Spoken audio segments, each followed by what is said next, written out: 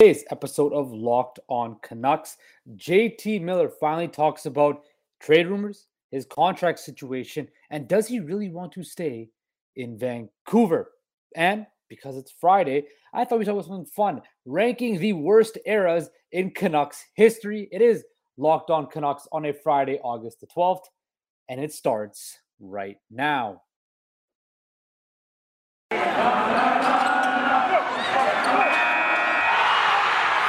You're Locked On Canucks, your daily podcast on the Vancouver Canucks. Part of the Locked On Podcast Network, your team every day. Hello, everybody, and welcome to Locked On Canucks, the show that keeps you locked in on all things Vancouver Canucks. I'm, of course, your host, Justin Pooney. I hope you guys are enjoying a week. The weekend is almost here as it is Friday.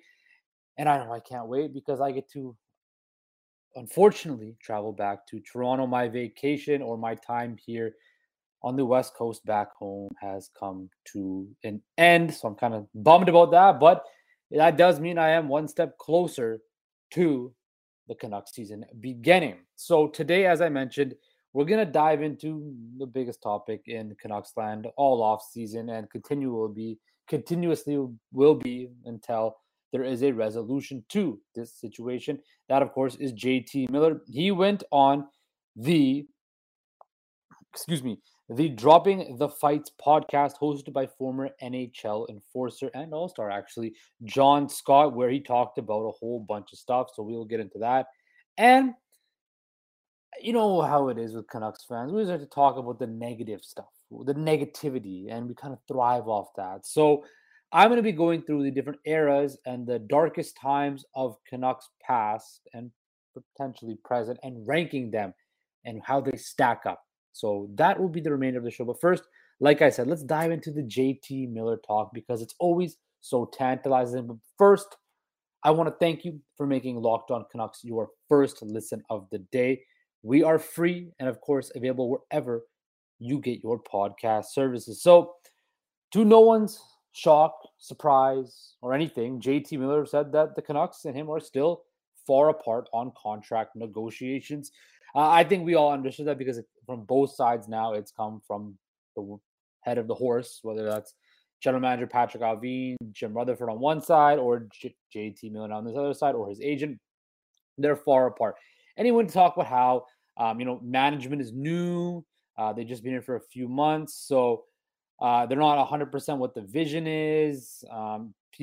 But then he did, lay his stake in his claims, saying he wants to be in Vancouver. He wants a deal done. But he said he has to respect the vision, and whatever happens, if it doesn't line up, it doesn't line up. And so, he talked about how, they discussed about why we weren't in the playoffs, the future. There were talks on an extension, and then he kind of dived into the rumors on the internet that, he said everything on the internet that the media drove themselves crazy all summer for. I mean, that's nothing real. There was nothing real on the internet all summer. There was every time a team pops up, every time somebody said something, 99% of it wasn't real, which I think is a lie or actually, it might not be a lie because maybe the Islanders thing was true. So not counting the 1% that was true. And, he'd mentioned how, when you play in Vancouver, it's nonstop. You talked about how he's traded to Pittsburgh 20 times. He said there's a lot of BS going on, which, he is not wrong. There is a lot of BS goes on in the media and, out there's a lot of rumors. But as I always say, where there's smoke, there is a potential fire. The one thing I liked about the Miller interview was when he talked about how he was pissed off not getting to 100 points. He said that, he scored 99 points, had 32 goals. And then, John Scott asked him, what was it like being just 1 point shy of that 100-point mark? And, JT Miller said it sucks because he didn't play, a full season even. It's a once in a lifetime opportunity. And, he talked about how he got 9.99 in the first period of the last game. So I thought that was really cool because you know what? I like guys that are, a lot of guys will go, oh no, I don't worry about that. I don't think about that type of stuff. I like guys that are open and honest with, hey, yeah, I wanted 100 points, right? I wanted to score 50 goals this year. I wanted to score 60 goals because that means I hold myself to this standard and I want to obtain it, and it means something to me. We gotta, in hockey, there's a big thing about how you can't be, you can't be selfish. You can't want to have, score 100 points, or you can't want to do this because it could get involved with the team's goals, right? You come across as an individualist when that's not really the case. If I'm putting up 100 points a season, I'm impacting my team winning games, or hopefully, in this case for the Canucks season, he did impact winning games in the second half of the season. But I really think that type of mentality is needed in NHL players. Be more confident, more, have the personality to say, hey, I expect to score, a point per game a season, or I expect to score 50 goals this year. I'm going to go do it, right? And there's nothing you can do to stop me. That's the type of mentality I want in players. And that's kind of why I always think that JT Miller, deserves to stick around in Vancouver, why I want him around in Vancouver, because he has that type of, personality.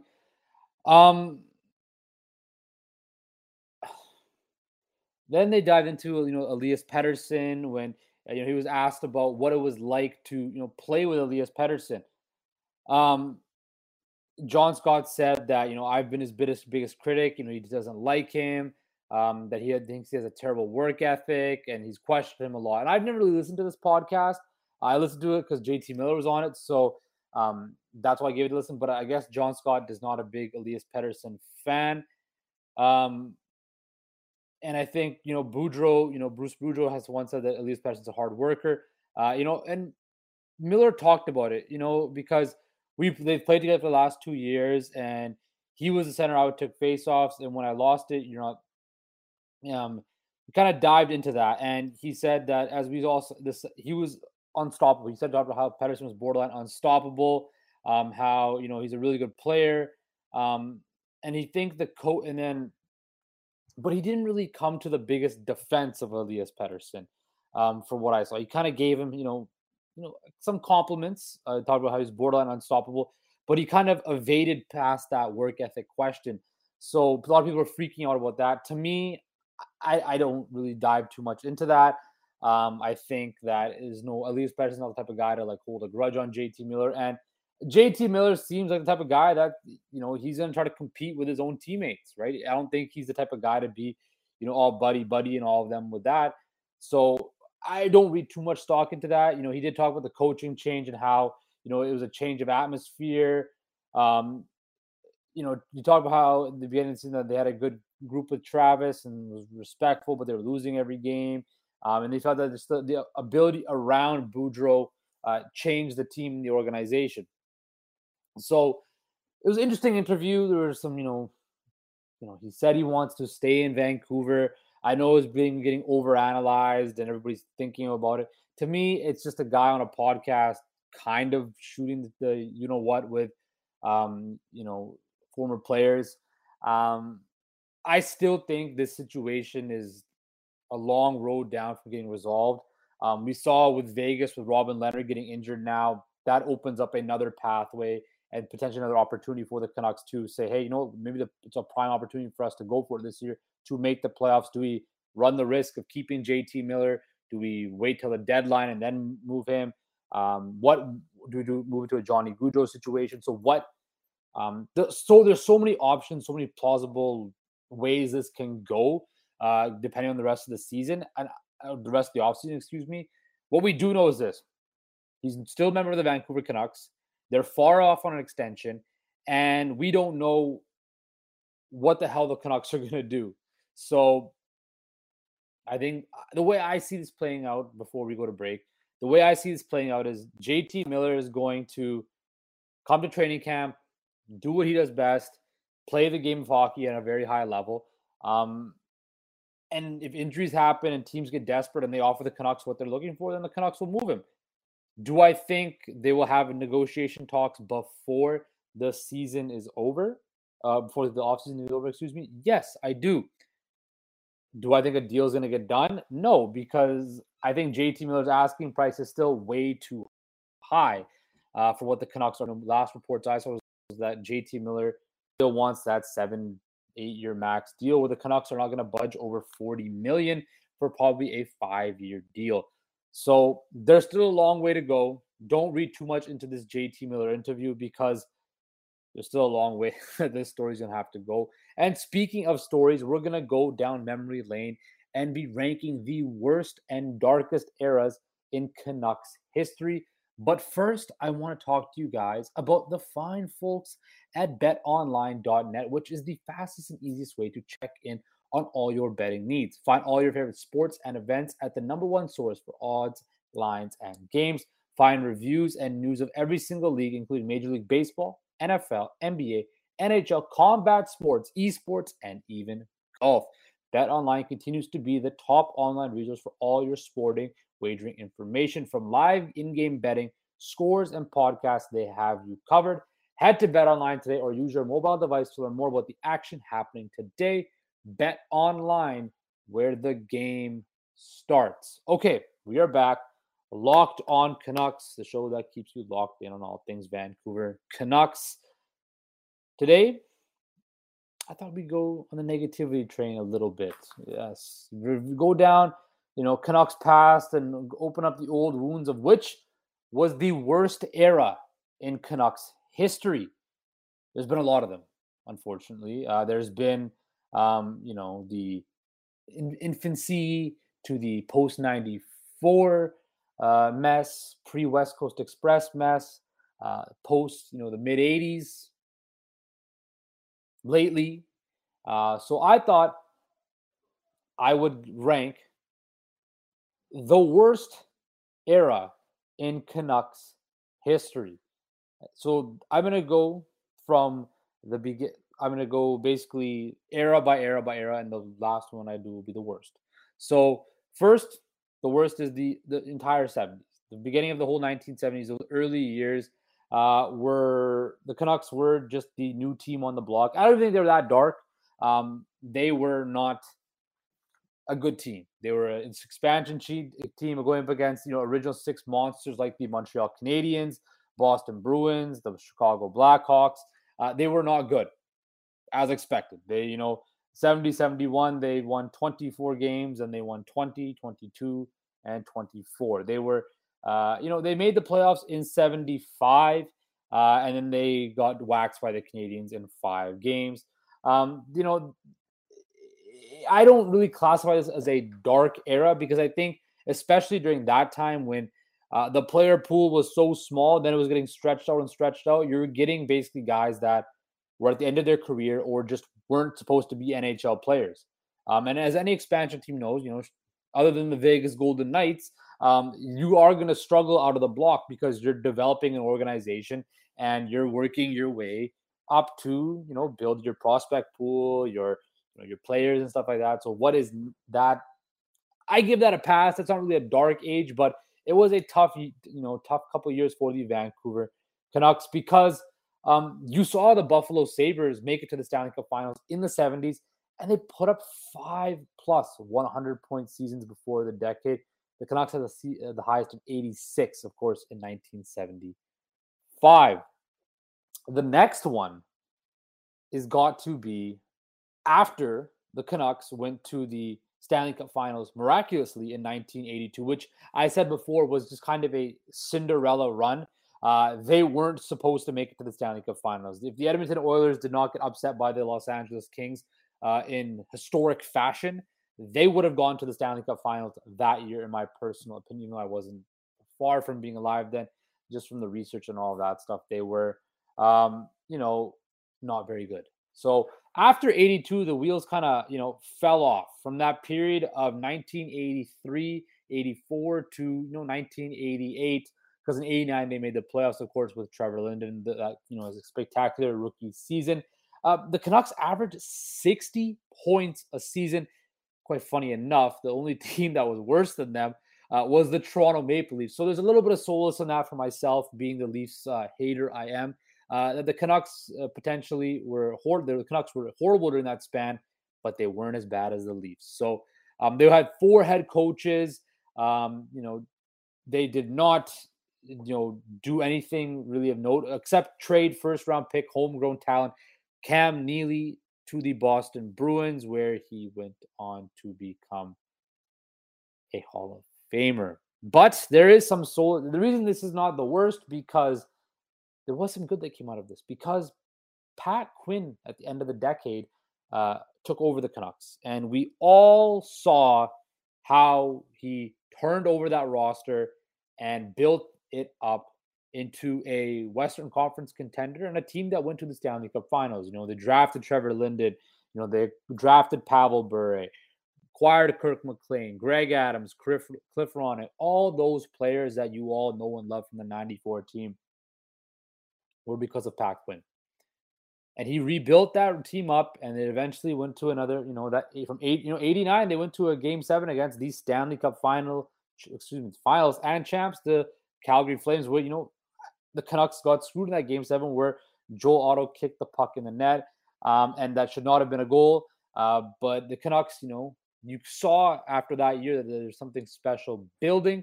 And the Canucks, the next 5-6 years went on a nice run.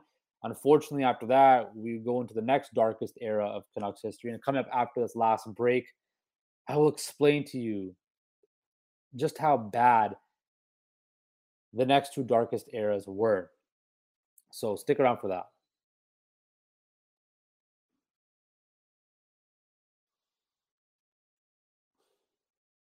And welcome back to Locked On Canucks, the show that keeps you locked in on all things Vancouver Canucks. Last segment of the show, last two darkest eras, including the darkest era in Canucks history.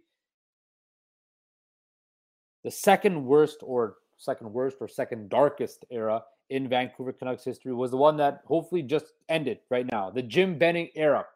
The Jim Benning era, of course, fell on the heels of the most successful, greatest, most iconic, most wonderful time to be a Canucks fan. The Mike Gillis era, which saw the Canucks reach heights this organization has never reached before. Of course, Henrik and Daniel Sedin winning MVPs, Roberto Luongo, Ryan Kesler, Kevin Bieksa, Alex Burrows, Alain Vigneault, 2011 finals, the battles with Chicago, consistently being one of the best teams in the Western Conference and the NHL, back-to-back President's Trophy winners. Jim Benning was hired after the tire fire season of 2014, which broke my heart as a fan, seeing guys like Ryan Kesler and Roberto Luongo leave. Jim Benning was hired, and funny enough, from basically 2000 to 2014, the Canucks were the fourth best regular season team in the NHL. That is very impressive for a 15-year span. And basically the beginning of my entire hockey fandom life, the Vancouver Canucks were always, always, always a very good team. So for me, this Benning era was different territory for me. I had never seen the Canucks be this bad for this long, and it sucked. I know people, for example, that lived through the era before, the darkest era that we're going to talk about in a minute. I know people that lived through the 80s where they got their asses handed to them by Edmonton on a silver platter all the time. I've heard all about that, but this to me was horrible. In the 8 seasons Jim Benning was under the helm of the Vancouver Canucks, they were ranked 26th overall, and the worst part is they were never truly rebuilding. The Canucks, during those 8-year spans, never once said, "We are rebuilding." They were, but he never once said, "We are rebuilding." They kept on trying to cut corners to quickly fix it. Guys like Eric Goodbranson, Louis Eriksson, Antoine Roussel, Jay Beagle, Brandon Sutter, Lucas Spiza. The amount of anchoring contracts that Jim Benning signed that are still screwing the Vancouver Canucks is laughable. It is horrible. Tyler Myers, Braden Holtby, Sven Baertschi, Tanner Pearson, Sam Gagner, Michael Del Zotto, Jason Dickinson, Tucker Poolman, and some of these guys are still on the team. Lyndon Vave, The Benning blunders, to me, and just the mismanagement of a league that was becoming more analytic driven. And I guess I'm not a big analytics guy. I think analytics can help paint a nice picture, but it's not the whole thing. There was zero cap management by Jim Benning. He did do some good things. Brock Besser, Elias Pettersson, Quinn Hughes, nice drafting. He did. I'll give Jim Benning that. He had an eye for talent in the draft, but the fact that he was unable to understand the salary cap or the CBA and be smart with it after what we just saw with Mike Gillis, where he was a very progressive thinker. Jim Benning and that organization, was bad. But I will give him this. He made the playoffs twice. In those 8 years, he made the playoffs twice. His first year, where they had Ryan Miller and Radim Vrbata, and they kind of bounced back, and then Michael Furlan kind of, took over that whole series against Calgary and stuff like that. And then they went on that nice run in the bubble. But that is not the worst era. It does get worse. The worst era in Canucks history has to be the Mark Messier, Mike Keenan era is the worst. By far the worst era in Vancouver Canucks history, because not only did the Canucks take the captain and the head coach of the team that defeated them in 1994, they destroyed the organization just a few years later. So the Canucks, after 94, were kind of a middle of the pack team, kind of where they finished in 94 in the regular season. They were kind of a middle of the pack team. They made the playoffs in 95. But they seem kind of stuck. So in 1997, Pat Quinn decided to sign Mark Messier to a 3-year, $20 million deal. And that, you thought it was the Canucks be from mediocre to being, decent. They went the other way. They went to becoming horrible. Mark Messier, of course, came in and was given the C, stripped Trevor Linden of the C, given the C. He took a retired number. Tom Rennie was Tom Rennie and Pat Quinn were gone. Trevor Linden was gone. Mike Keenan came in. It was a horrible, horrible time to be a Vancouver Canucks fan. The team went from being, they had just opened up Rogers Arena, then GM Place. They hosted the All-Star game. They had players like Pavel Bure, Alexander McGillney. They had still some decent pieces. Mark Messier. But they had a young Marcus Naslund. That team was horrible.